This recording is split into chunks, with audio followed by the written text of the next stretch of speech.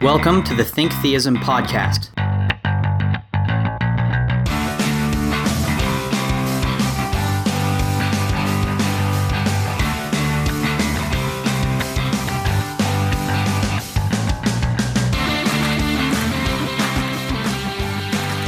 Welcome to another episode of the Think Theism podcast, the philosophy, theology, and worldview podcast brought to you by Ratio Christi here at Texas A&M. I'm the host, Zach Lawson.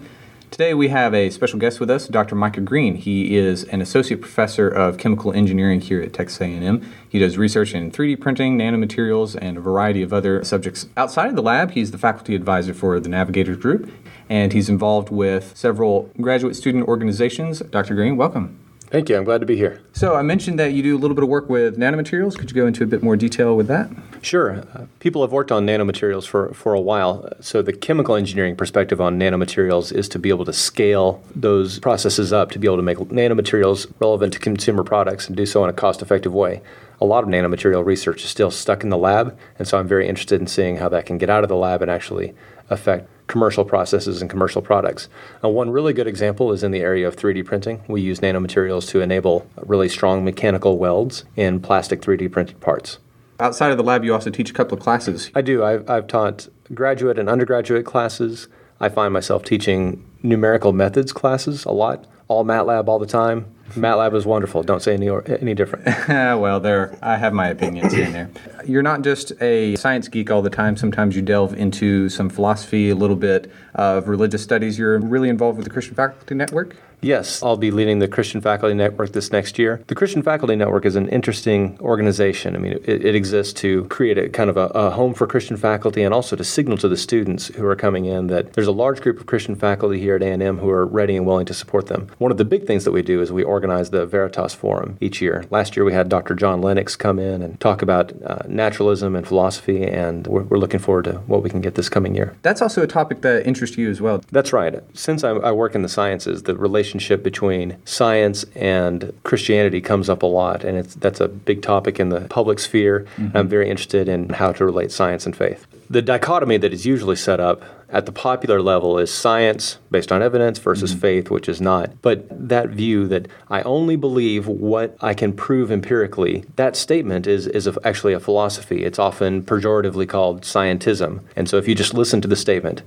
the only reliable beliefs are those that you can prove empirically, that statement itself cannot be proven empirically, which means it's self-refuting. That also shows that the statement itself is itself a philosophy. There are all kinds of things that we believe that aren't based on empirical, in-the-lab kind of evidence. That's just how life works. But it's really a very empty philosophy. And if you take it to its conclusion, it ends up not being a declaration of war on faith or religion, but on philosophy itself.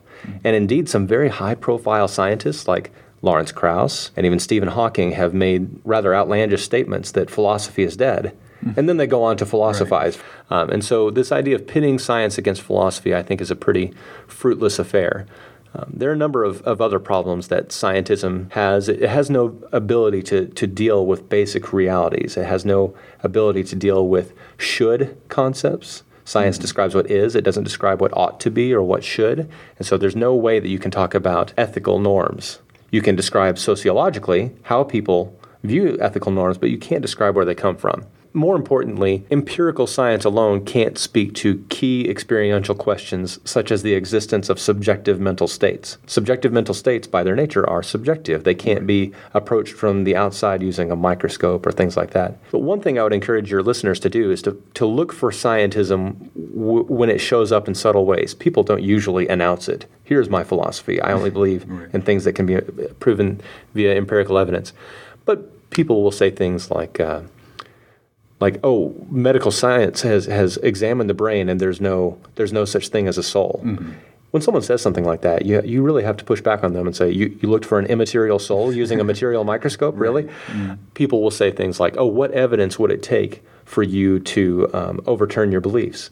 A statement like that actually it implies that all beliefs are purely born out of empirical evidence rather than first principle philosophical considerations. And I guess my point is you can't get away from those first principle philosophical considerations. No one can. In fact, to even describe something as true or false is pretty difficult within naturalism because effectively what you're describing is a biochemical state. These atoms exist in these positions. How can something like that be true or false? And so mental states don't have any being on naturalism. So scientism is an epistemology. It's about how you know, but it's usually related to naturalism. Naturalism is the view that the natural world, atoms, molecules, energy, that's all that exists. And scientism is its cousin, saying the natural world is all that you can know about. And I pick on scientism because it's evidently more weak. It's got clear problems, especially the fact that it seems to fly in the face not only of faith, but of philosophy itself. So we've done a lot to talk about some of the problems associated with naturalism. However, I don't think it's quite sufficient to just tear down a view and say that it's false. What system do you think would be appropriate to replace naturalism? I think the best move for everyone is to approach science and say, what kind of assumptions do I need to make to just start doing science? And it turns out you have to make quite a few. You have to assume that your mind and your senses are basically reliable, so that as you gather data, your mind is good at telling truth and synthesizing those things together. So there's the assumption of cognitive reliability. There's also the assumption that the universe itself is coherent. It obeys certain physical laws, that we can understand it, we can predict it, and that there is a mathematical orderliness to the universe. There's a famous essay called The Unreasonable Effectiveness of Mathematics. It's actually quite remarkable that mathematics is so useful in describing the universe. Mathematics on its own has to be true, mathematical relations. But the fact that mathematical relationships describe the universe so well, that's not an a priori statement. That's something we find out. It's quite remarkable that that's true. And so the question is, how do we know those assumptions are legitimate? Are you coming at science from a worldview where those assumptions make sense? And I would argue that on naturalism, both of those assumptions are really up for grabs. You don't have a great basis for assuming that your mind does a good job of synthesizing truths and describing the world around it. Cognitive reliability is somewhat undermined. Alvin Plantinga wrote a big book about that topic recently called Where the Conflict Really Lies, and that's the heart of his argument. And the nature of the universe, to assume that it's orderly, to assume that it's understandable, is also somewhat ad hoc. It's hard to describe why that has to be the case on naturalism. I personally am a Christian, and I feel like both of these assumptions fit quite nicely within a Christian worldview, and that's actually borne out historically. When you read people like Pascal, you read Copernicus, you find that they approach the natural world and they say, there is a God who ultimately, in some sense, is a mind. He made the world, and he made our minds in such a way that he wants us to understand how the world works. So cognitive reliability and the understandability of the universe fit really nicely and actually go together because both of them come from the same creator. I think it's important to clarify your argument. You're not saying that because the universe is orderly, we can infer Christianity, but you're saying that Christianity has more explanatory resources in order to explain the natural world. Yeah, I guess I would say the assumptions you need to start doing science fit nicely within a Christian worldview. Here at A&M, there are a lot of Christians that are in the sciences. What recommendation would you have as a professional scientist for those of us that are students or maybe even graduate students on being a faithful Christian in the sciences? I think one of the biggest things for Christian students is to not be afraid of the sciences. There has been this implicit cultural wave that science is unfriendly to faith, that it doesn't fit, and that you should be scared or that you should avoid certain classes. And I would really want to dispel that belief. When I was fairly young, I remember I had some difficulty with the Bible passage. It didn't make any sense. I didn't understand it. And I asked someone a question and they kind of shushed me. They said, be quiet, don't ask questions. But my father took me aside, and I remember very distinctly that he looked me like straight in the face and said, you can ask any question you want. God's word can take it. More broadly on the topic of Christianity, I would tell Christian students, you can ask any question you want. You don't have to be afraid. This is not something where you have to willfully avoid certain topics, willfully avoid certain professors. I think Christianity can stand up to the scrutiny. But of course, you have to be willing to put the hard work in to understand those topics and search out the arguments and see where they go. Beyond that, I think sometimes we approach science in a fairly unemotional way. But from both Christians and non-Christians, I think I'm seeing more and more of a move toward a sense of wonder. You study science, you see an awesome reaction happen, and it wells up within you a sense of wonder. A lot of people don't know what to do with that, but the Christian does. The Christian says, I feel a sense of wonder, and that's the way God wanted me to feel. When I see the way that atoms interact with each other, how molecules are formed, I'm seeing the building blocks of the universe and the way that God put them together. And so I think that sense of wonder fits nicely within the Christian worldview. It's an opportunity to worship, and it shows that Christians who are in the science are not wasting their time. Sometimes people think that. They think, oh, I'm wasting my time if I'm not studying theology. You can glorify God and accomplish great things within the sciences. Recently, there's been sort of a resurgence, particularly popular interest in apologetics. And with that, there comes this mindset that essentially says that if you're going to be a faithful Christian in an academic setting, it's your job to go and defend the Bible against those evil atheist professors or that. Sure. Those hostile atheist professors are my friends. They're my colleagues, And the truth is they're not cartoon villains or whatever, like some movies may portray them. I think what both your fellow students and your professors will respect is a searching out for truth, a willingness to understand where the other side's coming from and be able to construct the argument from their point of view. They're looking for fellow truth seekers. And so if you come at it from that perspective rather than we're going to have a debate and I'm going to win and I think that's a little too narcissistic and self-serving. The truth is that Christians should have excellent relationships, great conversations with people who believe differently. The real enemy, I think, for Christians in academia is not disagreements and arguments and difficulties with people or professors who believe differently than you do. The real enemy is complacency. Your average student doesn't want to talk about anything that really matters. And so for the Christian student, the goal has to be to get beyond the daily trivialities and talk about things that really matter. The tragedy of a university education would not be one where you're having to contend for your beliefs and a professor makes you look stupid, anything like that. That kind of comes with the territory. The real tragedy would be if no one ever talked about anything of importance at all. This is not a plug, but to plug Ratio Christi, would you say that would be a great student organization that would facilitate those conversations? I would say that. I especially like the fact that at Ratio Christi, it's not emotionally charged. Like people come and we discuss. It allows people to look at these different ways of seeing a particular issue or in a setting where everyone really has the same goal of trying to understand their arguments better, understand what they believe and why. I mentioned on your CV earlier that you're a professor of chemical engineering. What I didn't mention is that you actually went to Harvard at one point. Yes, this is true. I got my PhD at MIT, which is in Cambridge, Massachusetts, and oddly enough, you have two of these giants of American academia just down the street from each other, Harvard and MIT. I found out that if you are enrolled at one school, it's quite easy to enroll for classes at the other school. So I took several classes at Harvard Divinity School.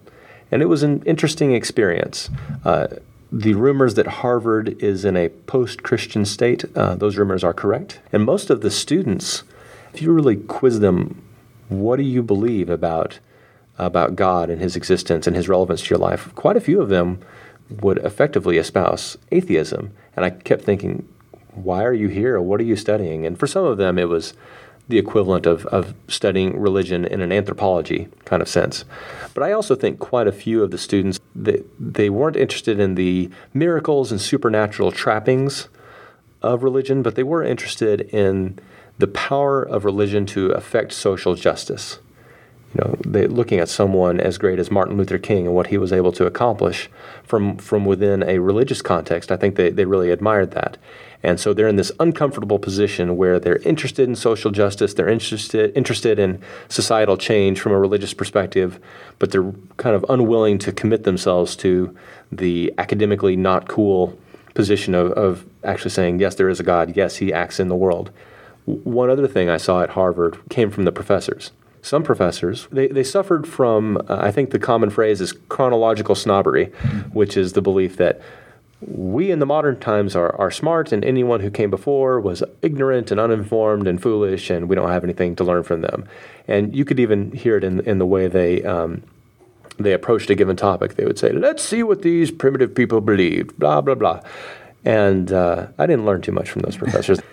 There were some other professors who had an attitude, today we get to read Augustine. It's our privilege to learn from this brilliant person.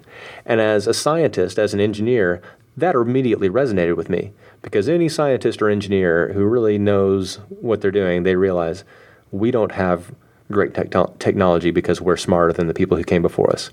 The fact that we even have textbooks with equations in them is a testament to the people who came before us. To write an equation is a big deal. You're making a truth statement. Mm-hmm. And so some brilliant person who didn't have a calculator, who didn't have the internet, figured these things out a long time ago, and we're like little ants building on top of that huge foundation. So engineering is a discipline where you can have great pride in your discipline, but you need a lot of humility when it comes to yourself and your own intelligence. And so that idea of a respect and appreciation and humility toward the past really resonated with me. And I actually carry that over into every class that I teach. What exactly was your area of study, your main focus, and how did you approach this environment from your own point of view as a committed Christian? Some of the classes were focused on church history, and those were not nearly so controversial. The most controversial aspects and the parts that I really had to think through mostly had to do with the historical Jesus. As you may know, there have been a number of scholarly studies where they try to figure out who was the historical Jesus, what kind of things did he really believe. They're called quests. The quest, that's right. The third quest, the no quest, the new quest. Are we on the third or the fourth one now? I don't know. It depends on who's making the rules. But the basic idea in each of these cases is to try to figure out what did the real Jesus believe. And what I basically learned is that most of the questers have certain presuppositions when they come to the table. And based on those presuppositions, they throw out a lot of the New Testament. And then based on what's left, they say, oh, look, the data remaining fits my hypothesis. Therefore, my hypothesis is right. It's really problematic. A good example would be someone who comes to the text with a very high level of skepticism. If it sounds Jewish, then that just belonged to the first century Jewish culture. That's not really Jesus. Or if it sounds like the early church, then the early church made it up, and it's not really Jesus. And you're left with something relatively small, and so you're not able to gauge a whole lot from that. And so I guess if there's anyone who's going through that process and trying to figure out what did the historical Jesus say, what did he believe, I would encourage them to read a little N.T. Wright. He shows that Jesus both operated within the context of first century Judaism. He spoke the language that they spoke, both literally and metaphorically. He said things that made sense to them, but yet challenged their worldview at the same time. It's really astounding. Once you dig into it, you start realizing people understood what he was trying to say, and then they were astounded by it. He blows up everybody's expectations. And one of Wright's conclusions is Jesus messes up people's expectations so much that one can only conclude that no one would have made it up. Especially where the resurrection comes along. No one had that expectation. No one thought that was going to happen. And so if no one expected it, if no one had that expectation, no one made it up, then that means it really happened. So Wright writes from a scholarly view with people like the folks at Harvard Divinity School in mind. Well, that certainly stands in contrast to the sort of popular view of Jesus that he was just some random guy, and then the early church got together in 325. Right. Yeah, the truth is that a lot of these concepts, they're very clearly there in the first century. And we get this not only from the New Testament, but from even secular Roman sources at the time. Not just what did the people believe, but what did they do? It was very clear that they worshiped Jesus. They had some kind of Lord's Supper type activity that they would do where they're using temple and sacrificial language, but they're not going to the temple. They're clearly celebrating what Jesus has done. They're referring to him in theistic language, talking about him in those kind of terms. So I think that the truth is things like the canon, like the Trinity, the church had always believed that, but they never had to quite crystallize it until certain heresies along the way challenged it. One funny illustration my wife once came up with is sometimes you see little warning labels, like on a shirt. It says, "Do not iron this shirt while you're wearing it." And they only added that label after some fool actually did it. And so it's kind of the same thing with a lot of church doctrine. They only outlined in very specific form the doctrine once some heretic challenged it. But it had been there since the beginning.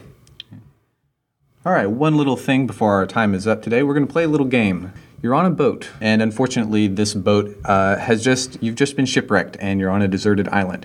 Okay. So my question is, what are those 5 books that you'd bring with you to a deserted island? 5 books that you can have with you, and there's 1 book that you can leave behind for the next unfortunate traveler. So some books that I find myself turning to time and time again, I'll list a couple of old books. Augustine's Confessions and the Pensées by Blaise Pascal. Both of those, I read them, and it's like this historical figure was thinking some of the same thoughts and struggling with some of the same things that I've struggled with. And so those both really affected me a lot, and I love them both dearly. I'll cheat and bring along the entire Jonathan Edwards collection that I have. I know Edwards has this reputation of being a fire and brimstone preacher, but The truth is, most of what he talks about is, he uses language like sweetness and affection. And his point is to drive us not only toward the truths of who God is, but also how we should feel about them. And a great preacher always does that. They'll say, don't just get the right factoids in your head, but feel the sweetness, the excellence in your heart so that you love these things and you trust these things and not just believe with your head. One more I would bring, this is totally geeky, but I would bring Lord of the Rings with me. This book actually affected me very strongly. I reread it my first year in grad school where I was really struggling with some doubt. I had struggled with what if the skeptics are right and what if you cease to exist after you die and those kind of questions. And rereading Lord of the Rings made me realize the world we see is full of creativity and beauty and high stakes, and it's not the boring gray drabness and boringness that we would expect on naturalism. And so it really kind of brought me out of the existential funk that I was in. And then for fun, I'll bring the full Calvin and Hobbes treasury just because it always makes me laugh. One last part of this game, it looks like a rescue ship has come across the sea. You get to leave one book behind for the next unfortunate traveler. Which book do you leave behind? Well, I don't know who the traveler will be, but the kind of the general book I would leave behind and kind of just recommend to everybody generally is Desiring God by John Piper. I read that book when I was like 19 or so, and it was one of those books that revolutionized the way I look at everything. Things like God's sovereignty, God's glory, God's purposes. And once I read that book, I feel like I saw everything else in a different light. And from a Christian practice standpoint, it also really cemented in my mind the idea that sin is not only wrong, it's foolish. You always regret it. It always leads to less happiness. And so the person who totally devotes themselves to God is someone who is seeking their greatest happiness and their greatest fulfillment because that is actually found in God and not in these little trivial things that we pursue. Thank you again for your time. And to our audience, we'll hope to see you again next time right here on the Think Theism Podcast.